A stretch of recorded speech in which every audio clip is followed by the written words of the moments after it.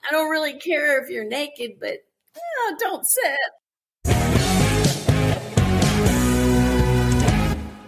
Hey, everybody. Welcome to another episode of Deluxe Edition, the show where we love to talk shit about all kinds of crazy classic pop culture. I'm here, as always, with Mr. Casey Shearer. How you doing, buddy? Good, Bill. How are you, buddy? See, I fucked up because I already, I'm supposed to say my name first and then your name because I want to go right into the show. I always forget. I'd never be a good, announcer for The Tonight Show. Could you imagine your job is every day, all you do is pull in and you say, "It's The Tonight Show." And that's it. That's your job. I could never do that. I'd fuck it all up. That would be fucking incredible, dude. I would do that. If I had the voice for that, that would be the best job in the world. What was that guy's name? Don Gilbert or something like that? Wasn't it? Well, there's Don Pardo. Hello, I'm Don Pardo. You get a lifetime supply of rice-a-roni. I just remember his voice being on the Weird Al album. And then I was like, oh, okay, he's famous for being the announcer of Saturday Night Live. I thought he was just a Weird Al guy.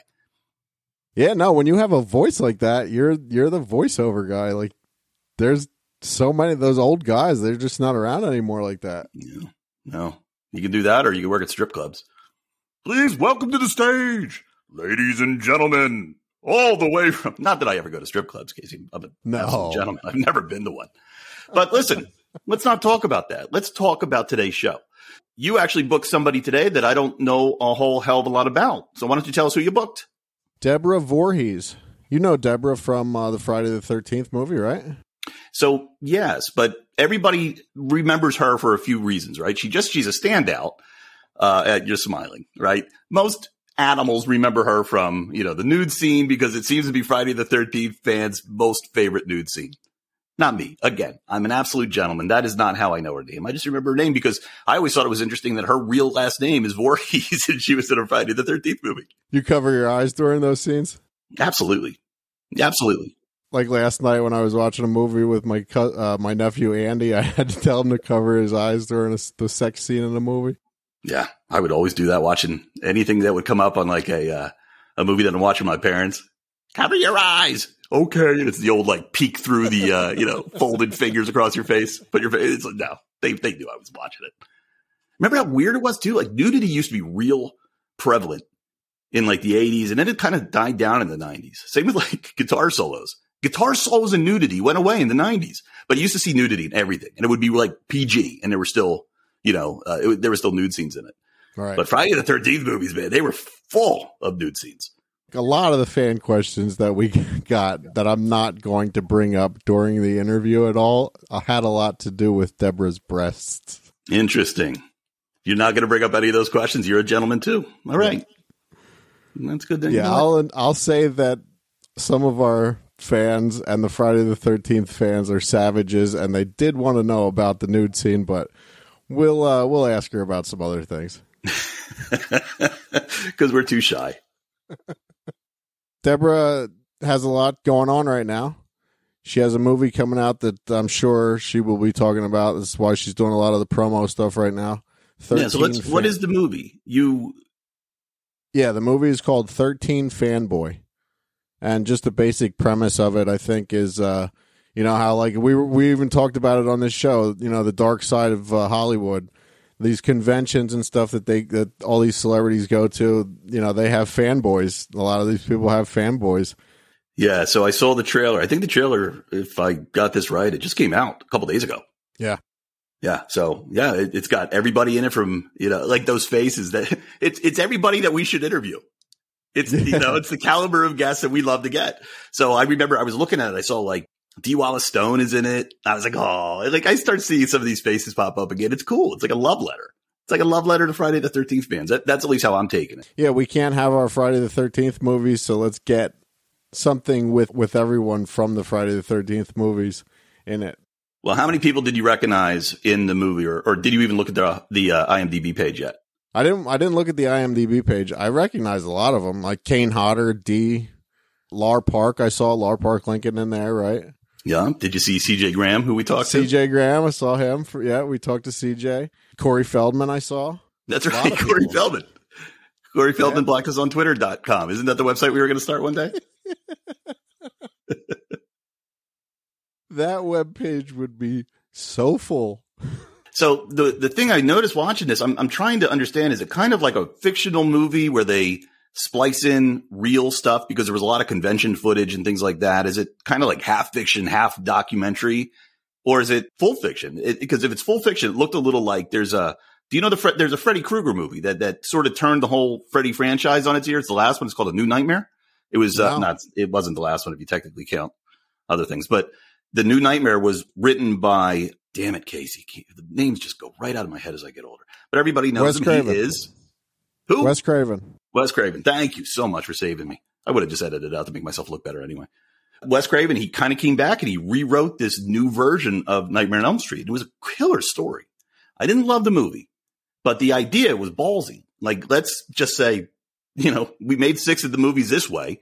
Let's come in and rewrite the whole thing. And in that movie, basically somebody's killing off the people who made the original Nightmare on Elm Street movies. Right. And then you find out at the end, it's a demon who took the shape of Freddy Krueger. So it's Freddy, but as a different version of Freddy. So as I'm watching this trailer, I'm like, it's kind of like getting that vibe. I don't know anything about the Freddy Krueger stuff, so never been into it. So I take your word for it, but we can ask her about it for sure. Yeah. These indie movies, I mean, they're good. They can be written. They can be really clever. It doesn't, just because they're low budget doesn't mean that they need to be thrown away. So for fans like us, this is ideal. Hell yeah, man. All right. Hey, let's get into the interview. I think she's going to be here very soon, but very quickly, Bill, we have a new sponsor, Bear Claw Kitchen. This stuff, man, granola. They have granola and granola bars. All different flavors. Go to bearclawkitchen.com and punch in Deluxe15 and get 15% off. This stuff, man, I already ate all of the samples that they sent me, and I had to order more so I could show it because we haven't recorded in a couple weeks. This shit is good. I travel all the time. It's great. You just throw these little packets of granola. They have all different kinds of flavors. Go to their website, bearclawkitchen.com. Deluxe15. Stuff's good, Bill. Very good. I like some granola. How come you got it? I didn't get any. Well, I'm the marketing guy. All right. We're getting you some. We'll get you some. All right. How about we flip over to our interview with Deborah Voorhees? Hi, Deborah. Thank you so much for joining us today. We're so happy to have you here. Oh, thanks, guys. I really appreciate you having me. You've probably been real busy. Your new trailer came out. It just came out a few days ago. Busy. Just a tiny bit busy. Yeah. Yeah. It did. I'm really thrilled to have it out there now. How's the reception been so far? Very good. Excellent. I've been really happy with it. Did people know? So I was actually not familiar with it somehow, and I'm a pretty big fan. And it came up. Casey found it. He goes, "Do you know what's going on here?" And we were kind of like watching it all along. And then when the trailer came out, I said, "Okay, I'm even a little bit more confused on what the movie is. It's really interesting." So it looks to me like it's a love letter to Friday the 13th fans. Well, honestly, the movie is about a stalker who is going after the actors from the series, particularly the women. It's basically his favorite. He was abused by his father and kept in the basement a lot of the time. And so he had the VHS tapes for Friday the 13th and for Halloween. And so he kind of considered the people in that to be his family. And so he would write them letters and they didn't write back. And so he took it very personal, like his family was rejecting him. And everybody, one of the unique parts about it is everybody is playing themselves. Obviously a fictional story of what's going on, but we try to, at least for most people, sometimes we didn't because for most people, we tried to give something that was true to who they are in real life. We couldn't do it in everyone because we needed certain things to happen. But like, for instance, Dee Wallace, she was, of course, in Halloween, E.T., Cujo, The Howling, The Frighteners, a zillion movies. And she's just this very kind, loving person. And so that's what we wanted to reflect on there. But she is playing an actress who is from Halloween being stalked. As I'm the director as well and the co-writer and co-producer, but I have a role in it as well. So I am playing Deborah Voorhees, who played in the Friday the 13th movie who is being stalked. And the same with each and everybody else in the film. And so it's an intense thriller. It is a whodunit and a horror film, all wrapped up into one. It's nothing like a documentary or anything like that. In fact, it's quite the opposite. It is a full-blown feature film, with all the great cuts and, great music and stuff and sound design and things, as opposed to trying to look like it's a documentary style something. Yeah, and one of the things that is going on, I noticed it's one of the crowdsourced movies, which I'm still trying to understand how all that works. Well, part of it was crowdsourced, but most of the money we raised via investors. We could have never made it off of just crowdsourcing. The only reason I decided to go ahead and do crowdsourcing is because the fans have been asking me for a very long time. They're just like, can't you do something? And usually what they wanted was me to do something that was basically a Friday the 13th movie. Kudos to everybody who makes the fan films. I think those are wonderful, but that's not what we are. And so if I had done a Friday the 13th film, it would have had to have been a fan film, or I would have had to somehow get the rights to make a Friday the 13th movie. And that's up in the air. There's no way that's going to happen. Plus, it's going to make the bill go sky high, getting the rights to do something like that. So instead, what I wanted to do was to make a film. This is very realistic. This isn't a guy coming up out of a grave and attacking people. That's so much fun. It's great fun at the movies. But when you leave, you're not afraid that he's coming up out of a grave and attacking you in the parking lot, right? That's not going to happen. You get the great scares. You jump, you go, you have a good laugh, because it's fun. It's just fun.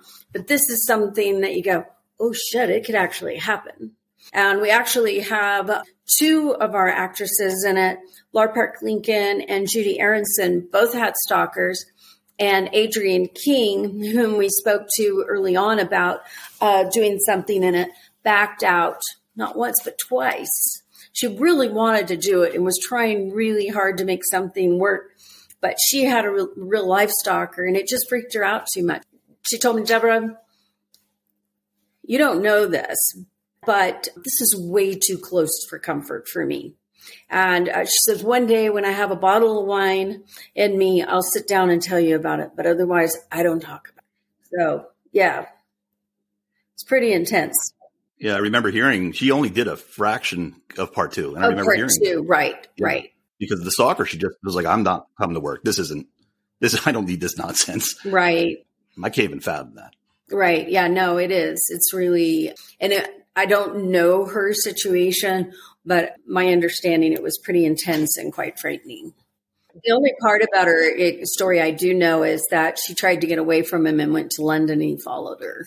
Wow. Well, we did an episode on celebrity stalkers a few months ago at this point, but it's crazy back in this, 60s, 70s, 80s, how easy it was to access, people's information of where they were and their home address and everything. Even easier now. Yeah. Well, if it's some sort of mental illness, maybe it is. I don't know. I'm no psychiatrist. I'm the worst person to know, tell you anything about this stuff. But, I remember when we were young and we really were a lot of time we were babysat by our TV. So that idea of, you are my family. Yeah, I can kind of see it. When I meet people, like you, when I meet people from the other movies, when I meet people from all the shows that I watch, it feels more than just, oh, that's cool, I've watched you. It's a little bit like, I just met a long lost person and I want them to like me so much because I've liked them and I could see how some people, maybe a little bit more frail, will cross that line. Exactly. And I do think that's what it is. I think largely it's probably is mental illness that would take you to that level, because that's pretty crazy. But there, you definitely, I know sometimes I'll be at a convention and I mean, mostly horror fans are absolutely amazing, but every once in a while you get somebody coming up to the table and they're sure you should know them. Oh, hi, don't you remember? I'm the one who commented on your post 6 months ago. And I said this. I'm like going, I so want to tell you I remember, but I don't have a photographic memory of everybody who responded to a post, So there is, I think, now even a little bit more of that heightened sense of I know you, as opposed to, oh, this is a person I've conversed with online. And I have actually become friends with people who, started out as fans. In fact, I have people who actually worked on the film who started out as fans, but they had some great talent. And so I brought them aboard because they just fit what we needed. So it's kind of interesting, that whole fandom idea. Yeah. That's actually how I first heard about your movie, is through someone I believe who's in your movie, Bo Boykin. Oh yes, he was an Indiegogo supporter, and he came out to be an extra on the film. I think he actually ended up saying a line in it too, because he was there and we were taking a shot and he threw one out, and it worked fine for what we were doing. So I did the Indiegogo thing for Roseblood for the Friday the 13th fan film for that, and I met him there. Oh, cool. Yeah. He's a nice guy. Casey he won a contest, and Casey was able to be Jason for one kill. Oh, nice. Casey's like 8 foot tall, so it was perfect. Oh my goodness. Wow. I'm 6'2". I'm not quite that big. Oh, sorry. Bad depth perception, even when it's, vertical. Yeah, it was fun though. Well, Case, I know you got some questions. Maybe we should just dive in. We know you don't have a ton of time here, Deborah, so let's get into the fan questions. A lot of them, all of them have to do with Friday the 13th. Joe Matera would like to know if you actually got fired from your teaching job when your sex scene from A New Beginning was discovered. 2 jobs. 2 jobs. Mm-hmm. Yeah. It turned out I really didn't think anybody would recognize me. And I even used a different name for teaching. When I first decided to teach, it didn't ever cross my mind that anybody would care. Why would anybody care? This is in the 80s, Right. This is, we're now in the 2000s. I think we can all get over this, right? Not so. So it was more about the school board and a handful of parents, because most of the parents backed me and most of the kids backed me.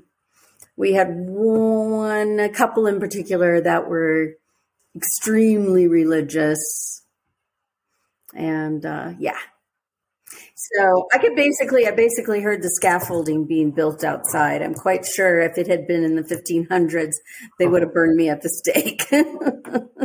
I'm pretty sure the kids didn't. Yeah, they probably backed you. I'm sure they backed. They were great. Honestly, I only knew of for sure one person who was very religious who didn't, but for the most part, my kids did back me. I'm sure there were some others other than her, but I know for sure she didn't. Yeah, it was definitely an interesting time. They decided to forbid me from going to the graduation, the second place that I taught at, because they said that I wasn't acceptable. And I said, well, I hate to tell you this. They threw me out like 3 weeks before they were supposed to graduate. And I was a senior teacher. I taught British literature. And I was like, yeah, I'm going to be there. I'm not going to not be there for my kids. And so they kind of hinted that maybe I might be removed. And I said, I suppose if you want to get that ugly with it, but I'm going to be there. And they finally said, okay, we've decided we'll allow you to come, but you can't sit with the teachers. I said, fine, I don't care. And so you guys both know Harper Valley PTA and that whole story behind that. When I walk out there, mind you, I am definitely in teacher's clothes. So I was not in, mini skirt and go-go boots or anything. And, I came with my hair back like it is now. So very respectful and everything. And everybody's like, oh, can't believe she had the nerve to come. I could hear some people saying it. I was like, oh, darling, you have no idea how much you do not scare me. And then it was very nice, though.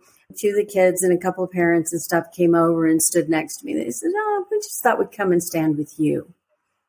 I thought that was pretty sweet. And then when the ceremony was over and everybody said, the kids, how they throw their hats, and everybody was on the big football field. And so I went down to the football field because I was going to hug the necks of my kids. And the little boy who was he was not at all fully responsible, but he had been text messaging, I guess, my boobs around the school. And he was in tears because I never meant to hurt you. And I was like, I know that, of course I forgive you. It's not a big deal. It shouldn't have been a big deal. It was just, I can't blame him. He's a young kid and he just found out his teacher was in one of the most famous horror movies in all of history. Naked. How can you not get kind of excited about that? That's kind of cool, Yeah. So I was mixing the timeline up. So you weren't a teacher then, and then he got the job. No. This is a long time after, because after I left Hollywood, I went to college, got my journalism degree. I was a longtime journalist with the Dallas Morning News and the Fort Worth Star Telegram and some magazines. And so it was after I left my journalism career that I decided to go and teach for a while. I wanted to help because I had a lot of really wonderful teachers who helped me out. And so I wanted to return that favor. And they didn't seem to like that, but that's okay. I am doing something that I love even more. And I did love being a teacher. And I'm back into filmmaking, and I feel like I have a winner on my hands. And so I'm super thrilled that I'm now have 13 Fanboy coming out. And if I'd been teaching, I probably wouldn't have, because it would have been too much to take on and have another job. So let me just recap, because you are clearly the most industrious human being ever. Actor, right? Teacher. What else was in there? Director, producer, journalist. Journalist. Yes. All of these things take so much study. You must be a workaholic. Some people say so. I don't. I say I like to play. I just happen to love everything I do. That's a good way to look at it. Mm-hmm. I think when we start saying that, I've got to work, there's this negative connotation to this. I got to go do this today. Yeah. Even if you're cleaning houses, good, I get to go do this today because I'm going to get some money and I'm going to go do this. I agree with you 100%. Mm-hmm. I say to Casey all the time off the air, I'm like, oh man, young people, because I got a younger son. It's like, they seem to be inspired by people who are telling them, hey, you don't have to work as hard as you're working. And it scares the heck out of me, because it's right? Like, the world isn't going to give you anything for free. You got to work. You do. And, I've done all different kinds of jobs. I've actually, cocktails in bars. I actually shined shoes in bars back in the 80s. Remember when that was the thing did it make me really strong arms. I actually did clean houses some too. So I've done a little bit of everything, but I've always done the medial work to get somewhere else. But I could make way more money slinging cocktails or even cleaning houses than that you can. You go in and you work at a store for, 10 to 13 bucks an hour, you'll never get ahead. But slinging cocktails, you can make some really good money doing that. Yeah. So I hear, except I don't like to give the drinks away. I like to drink them. You're the one slinging the money out, Bill. Yeah, that's right. All right. So that's sort of what you mentioned there, sort of leads into another question that we had there from 3 Stan Man. He says, Part 5 is hugely underrated. Deborah was one of the best parts in it. As for his question, he would like to know, there's only a handful of movies listed on your IMDb page. Is there a particular reason that you didn't pop up in more 80s and 90s horror movies? Pretty much after Friday the 13th, I decided to go home. And I went to college and graduated my journalism degree and went in a different direction. Part of it was because of I don't think it would have been a wrong decision to stay in Hollywood. There are many things about it that I really love, but particularly at that time, I don't think it's as bad now as it was then. Women were, sex objects. And I'm not saying I'm not going to say whether that's good, bad, or indifferent. I love men to be sex objects. So I can't really say that in a negative way. But I saw so many women who were twice my age trying to compete for the same roles that I was in.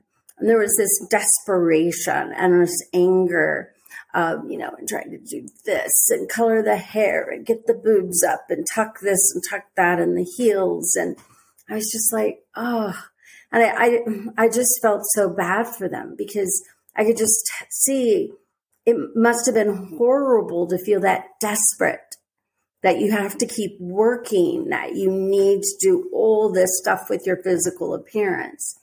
And, the reality is we all get old and we either go gracefully or we go trying really hard to do anything to make ourselves look a little bit younger. And I'm not saying one's a bad choice and one's a good choice. I don't mean that. But for me, I was just like, wow, this doesn't work for me. I don't think this is the right direction for me. And so I just decided not to. So, and in fact, I think y'all may know I was in Riptide in Dallas and Days of Our Lives as well. And when I left, I hadn't been back but 2 weeks and I was offered a regular recurring role on Days of Our Lives. So I could have turned around right then. And, I don't think that there was a right or wrong answer in that. I think I would have done well if I'd gone back. And I clearly did well going this direction. I love the variety, though, of my life. I have never wanted to do one thing. I love variety. I feed off of it. I need it. And so I'm happy with the road I took. But I think I would have been happy the other way, too, because that's just kind of how I am. Whatever I decide to do, why fuss about it if you think, oh, I did the wrong decision? Really, because I don't know how you know if you made a right or wrong decision because you can't replay it. Right. For all you know, it may have been worse or as bad or as wonderful. But whatever it is what it is. So I'm just happy to be where I am. It's interesting. We had John Shepard on the show, too. John was in the movie with you. He was in part 5 with you. He was Tommy. And just like you, that was his last movie as well. So my first thought when you said I was done after that, I was like, that movie must have really messed people up. No, nothing like that. Not at all. It had nothing to do with Friday the 13th or anything. And I'm trying to remember, I may have done something else after that because I can't say for sure that was really the last one that I did. But I wanted to go to college. I really did. So you said that you had a chance to go back into Hollywood and you turned it down, but right away people must have some sort of attraction to you. What do you think? And you are one of the more popular Friday the 13th actors that as far as I'm concerned, and my friends in my circle coming up. Mm-hmm. What is it about you? Why does everybody love you? I don't know. I feel very blessed by that, honestly.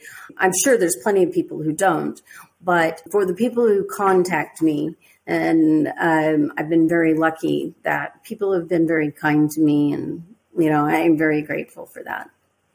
All right, so back into the fan questions. Captain Joey would like to know, were you aware of any of the other Friday the 13th films before going into this? Or a fan of them? I'd seen the first one with Adrienne King, and, it was a lot of fun. So I thought it would be pretty neat to be a part of it. And I'm glad I did it. I'm very much so. Even if I got kicked out of 2 schools. I told my kids one day, I said, do you want your story to be, I taught for 30 years and then retired? Or do you want, I taught for a few years and then I got thrown out because I was naked in Friday the 13th. And then I went out and became a filmmaker. And they went, the second one?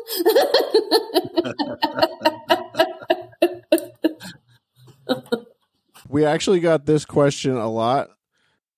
Did you wish that your character was in the video game, the Friday the 13th video game? It is. I've been told it is, at least. They have. Okay. I've seen my the blanket and the garden shears and all of that. I don't know if they actually made a character that looks like me or not, but I know that my scene and everything is right there. So I'm assuming that there would be some little creature running around that resembled at least dark hair and that sort of thing. Do you remember it, Bill? These gamers, they all wanted to know that question. I don't believe they had a character that was you, but now that I'd have to go through the likeness could have been a thing they did. Right. Take a look and let me know. But I do know that I had more than one send me a picture of the garden shears and stuff. And I'm the only one to go that way. So those are my babies. You might need to go get some money. I mean, some people is it possible? Are you still making money from? I'm not so sure how residuals and all that work. You do get residuals, but sometimes they're so ridiculously tiny. It's like, you guys want to just keep it. But not really. I cash the checks, but I do sometimes wonder why they do that. So yeah. All right. We know you don't have too much time here. Let's ask this final one. Zombies ate Kyle. These are all Reddit names. Zombies ate Kyle would like to know, he read that Steinman was difficult director to work with. What was it like working with him? Was there anything surprising about the way the movie came out compared to how it felt during filming? I knew I was sniffing it out. So the director was a bad guy. All right, let's get to the dirt. Definitely not. I think it's like anything that sometimes personalities, they don't mix very well. I can say that Danny was always very kind and very nice to me. Yeah, I really never had any trouble with him at all. I found him easy to get along with, and he was helpful on set. Like, for example, when, by the time I had the mask on my face with the blood and stuff, I couldn't see anything. And of course, I'm also naked. So he picks me up from the makeup. And so I had, of course, at that time I had a robe, but I had to be walked to set very carefully so that I didn't trip and fall because I literally couldn't see anything. And he was very gentle and made sure that I knew where to step and, that I didn't trip or anything. And, he made sure that I was well taken care of on set.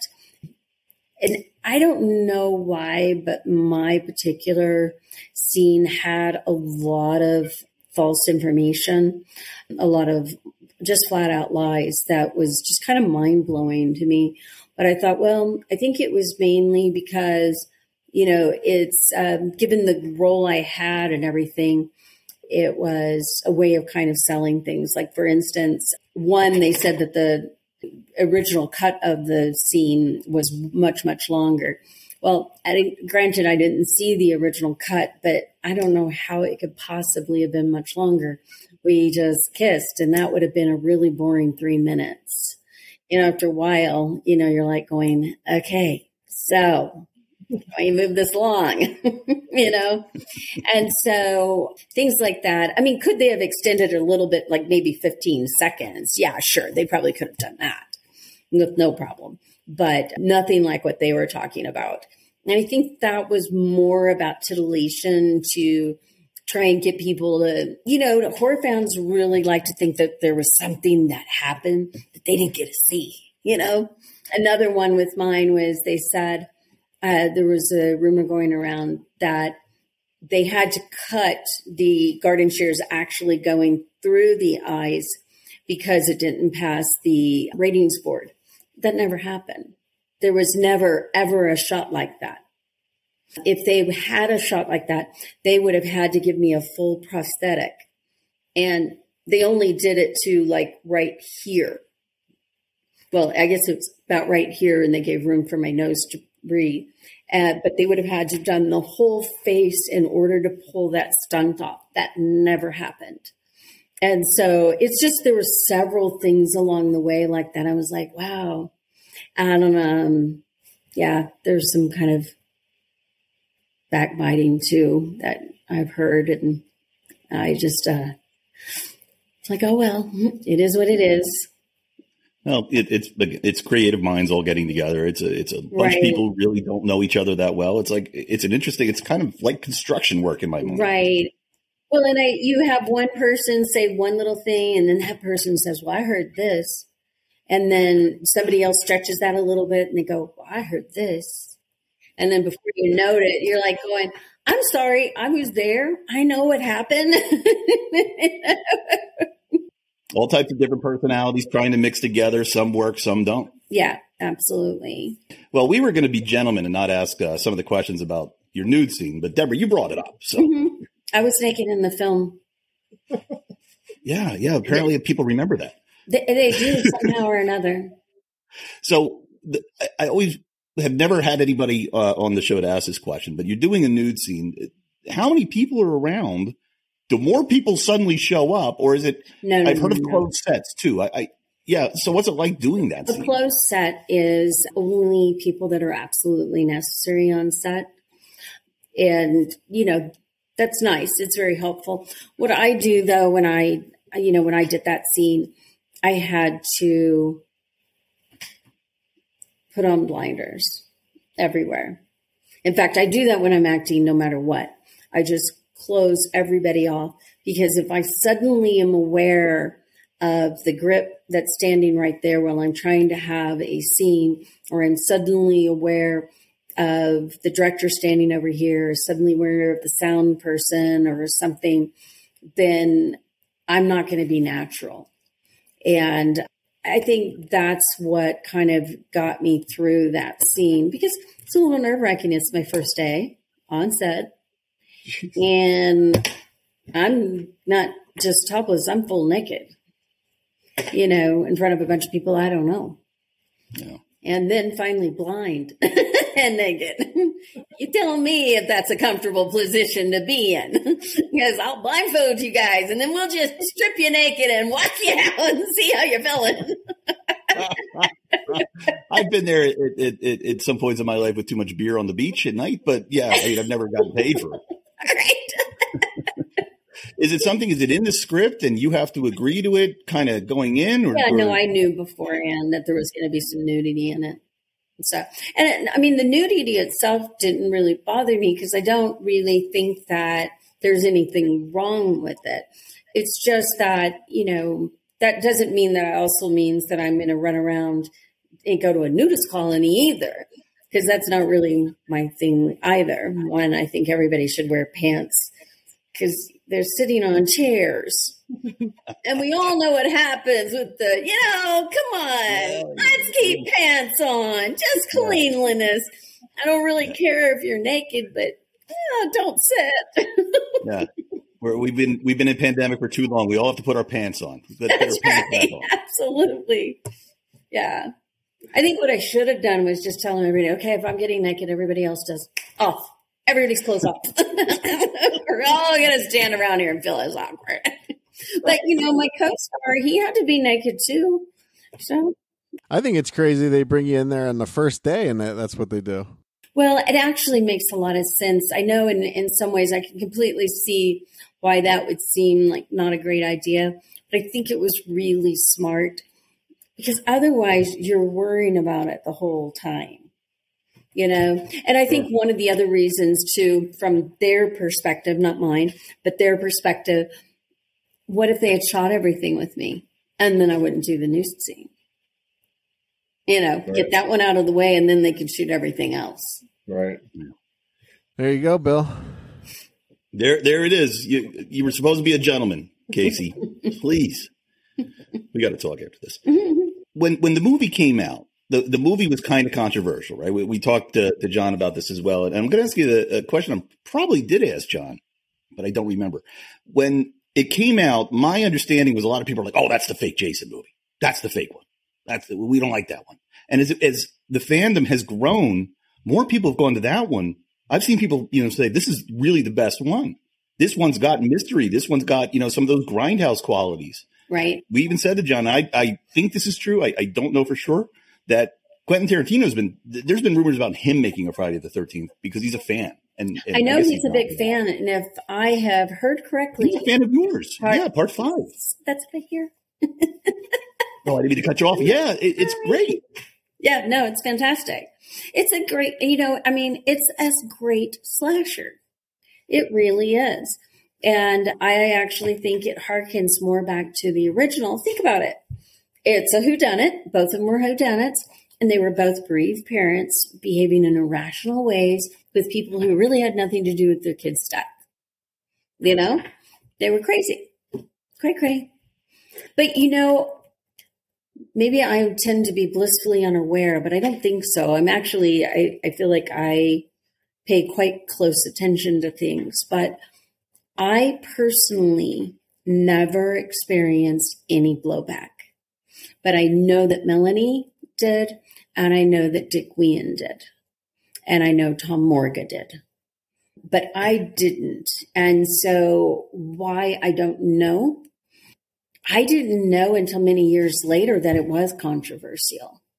And frankly, I went to the premiere, of course, but then I decided I wanted to go to see the movie and see how the fans responded. And I can tell you, when I was there in that theater, there wasn't any controversy. They loved it. They had all the right reactions in the right place. They came out. I really think that it was a group that, you know, kind of like they were the ones, they kept saying it's a problem, it's a problem, it's a problem. If, you know, people say it long enough and loud enough, if I start getting up on social media and started telling people there's a problem in an area and 10 more people add on and 100 more people and 1,000 and 10,000, you know, most of our problems in this world have to do with our perception of a problem as opposed to any kind of real problems. So I know without a doubt that there were definitely some fans that were problematic as far as, or were upset about it. And every once in a while I'll get somebody who'll tell me they were at the time, but now they've gone back and it's become their favorite now. They went back and decided to watch it and now it's their favorite. And then, or they'll say, you know, I was being kind of silly because look, it's got some of the best kills in the franchise. I absolutely loved it till the second of the reveal. And I was like, really? Does that really make sense? You know, but it's okay. I mean, think about it. Is there a human being on this planet that hasn't had kind of one of those moments? You know, 'cause I'm a purist in this area or that area. I'm that way with baked goods because I do not want to eat cookies out of a box or made up from ingredients from a box. I want everything homemade, cakes, cookies, pies, everything. So we all have our one little thing that we're kind of stuck up and snobbish about, you know, and that's okay. Yeah. Sure. You know, it's kind of fun. It kind of just makes me think like, you know, humans, we're kind of funny. We're kind of cute because we latch on to these like silly little things and then we have to have our little arguments and stuff about it. I don't know. It's kind of cute. It amuses me, but I never really saw it until somebody said, and I was like, huh, why? What? I was baffled. I had no idea. Yeah, I had mentioned we had Peter Anthony on. Peter Anthony directed the Roseblood fan film that Casey was in. And, you know, he said he's getting some heat. People are being kind of angry about him making something. And to me, the fandom is always, yeah, we'd like to bicker, but nobody actually gets upset by anybody. But I guess maybe it's a little bit more heated now with social media. Why were they upset with him? Well, his storyline is a sequel to Part 7. Right. And he just kind of took it and ran with it. And since it's not a real, you know, technically a real movie, as he said that people were saying. That's the case with all of the, quote, fan films. It's not technically, I mean, that's how they get away with being able to do it, because otherwise they get slapped with the copyright law. They basically, they can put it up on like places like YouTube, Vimeo, but they can't make a profit at it. And it's supposed to be under a certain number of minutes too. And so I don't know. I mean, it's probably just a handful of people who decided that this is their little thing they want to be mad about. I mean, I've been as guilty at times, you know, like I said, those cakes and cookies, damn it, they better be made right. And there is no such thing as white chocolate. Sorry. No, that's true. And if it's not chocolate, it's not chocolate if it's white. So I have my own little weirdo things too. Oh, I agree with everything you White said. chocolate is pretty good. Though. Come on. You like white chocolate? It's pretty good. No, it's all wrong. I can actually kick him out of this podcast. Could you? I mean, that is a kind of a huge infraction with liking a white chocolate. That's like wrong. All right, I'll never eat it again. Okay, well, he probably likes black licorice too. No, I don't. Actually, I do like black licorice, but I won't eat it very often. Just here and there. Chocolate's my addiction. Yeah. Right here. Front page news. Yep. It's going out tomorrow. That's right. She's an addict. It's been great talking with you. You are so much fun. Do we have any other questions, Case? I'm afraid we're going to run out of time. That's it. All right. Well, I would just like to say that 13 Fanboy is opening on October 22nd. We will be in select theaters across the United States and on about every VOD, in demand, and pay-per-view platform out there, all the major ones. And we'll have DVDs and such. Probably December, but we don't have a release date for that yet, but that'll be in all the major outlets as well. And so, yeah, we're super excited about it, and we'll see where it goes from here. It's been a blast. It really has been. If it does really well and people love it, would you make a sequel? Absolutely.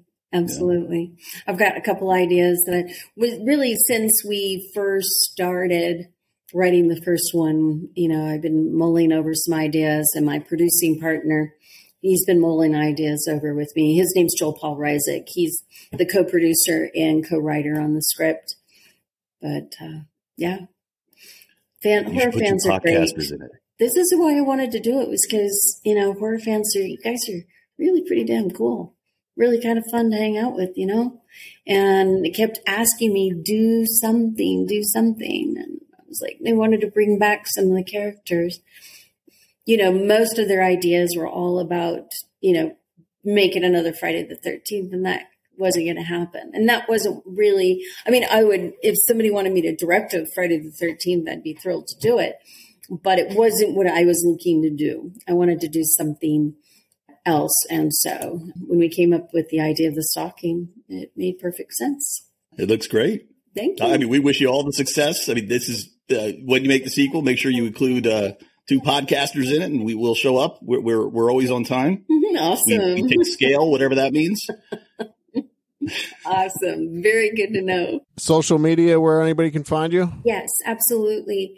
On Facebook, it's Deborah Voorhees Sheer Horror Group, and sheer is spelled like garden shears through the eyes. And then I have my personal page, which it's, I'm at my max as far as people. I know I have a few openings right now because I just got rid of some people that were no longer on Facebook, but I pretty much stay at my max all the time. But I am public, so you still can follow what I'm doing. I have 13 Fanboy page as well. And I'm working on a website. I do have VoorheesFilmsProductions.com, which you can learn about it. I don't go there a lot. I put up the information and I go by and update it. The share horror. And then is probably the best place to catch me. I am just learning how to do Twitter, which is way easier than freaking Instagram. I have it. I have a personal Instagram and I have a 13 Fanboy Instagram, and I still don't know what the hell I'm doing. And Twitter, though, I'm starting to just barely get it down. And so it's going much better, and I'm getting some follows. If anybody will follow me on Twitter, I'd really appreciate it. Both 13 Fanboy and me, please. Well, you got to get on the TikTok, too. You got to do the TikTok. Man. I'm like, what is this and why? Apparently that's where the kids are. Is that right? We're not supposed to understand. It's like when we were young, our parents thought the Beatles were the worst thing in the world, and we just thought, they don't get it. Right now, our kids are like, they don't get TikTok. Well, what is it exactly? I don't even. Very short videos. Do you know Jason Brooks, right, from Vengeance and all that?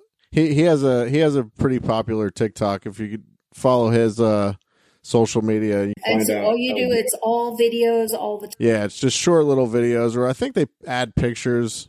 I've made a few of them. We have one of those there, Tic Tacs. I've made a few of them. They're just real short videos. Okay. I'm avoiding it. I want nothing to do with any more social media. I think we already have enough social media. That's kind of how I'm feeling. I just have enough. If I can master Twitter, I'm going to consider it a great victory.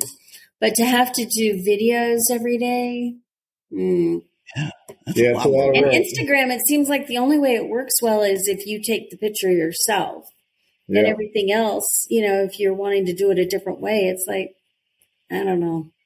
Not a very big fan of that and one. hashtags are a big thing on Instagram. And we've been doing hashtags. Everybody gets on to me because I kept not doing hashtags. I'm like I was going, why do we do hashtags? Could somebody please explain this? Why can't it be trending just by the two words that are together and you do the search and it's right there? Why do you have to do hashtag?